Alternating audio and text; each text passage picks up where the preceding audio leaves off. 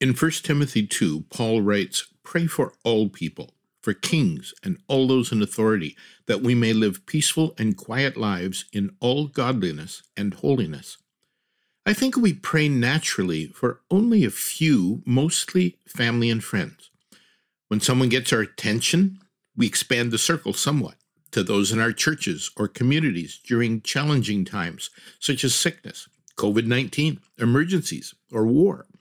And here Paul reminds us to pray for all people. We know that the New Testament is full of one another's. Love one another, serve one another, care for one another, and certainly pray for one another.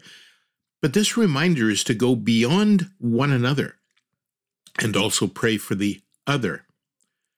The danger is to be praying, "Bless the world and everyone in it" prayers, so generic that we would never have a clue if the prayer is being answered. And maybe that's a good litmus test.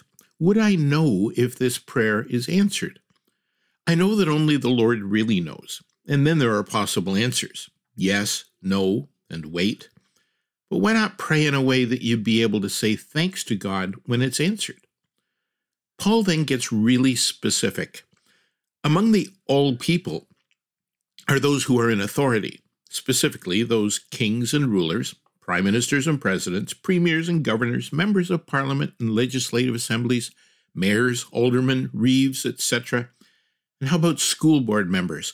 How about your boss or the owner of your company, your manager or department head?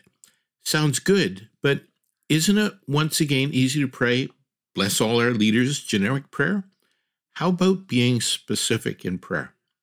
How about this one?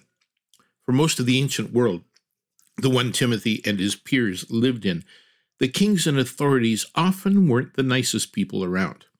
I briefly mentioned Caligula, also known as Gaius, before. You know much about him? I have to admit I never have, except that he was a pretty bad reputation.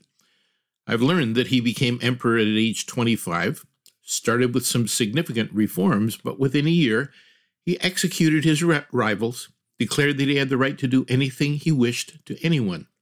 So he tormented high-ranking senators by forcing them to run for miles in front of his chariot, had affairs with the wives of his allies, and is rumored to have incestuous relationships with his sisters.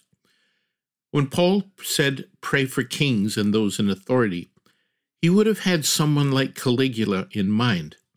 The authority of Caesars and kings and pharaohs in ancient days was final.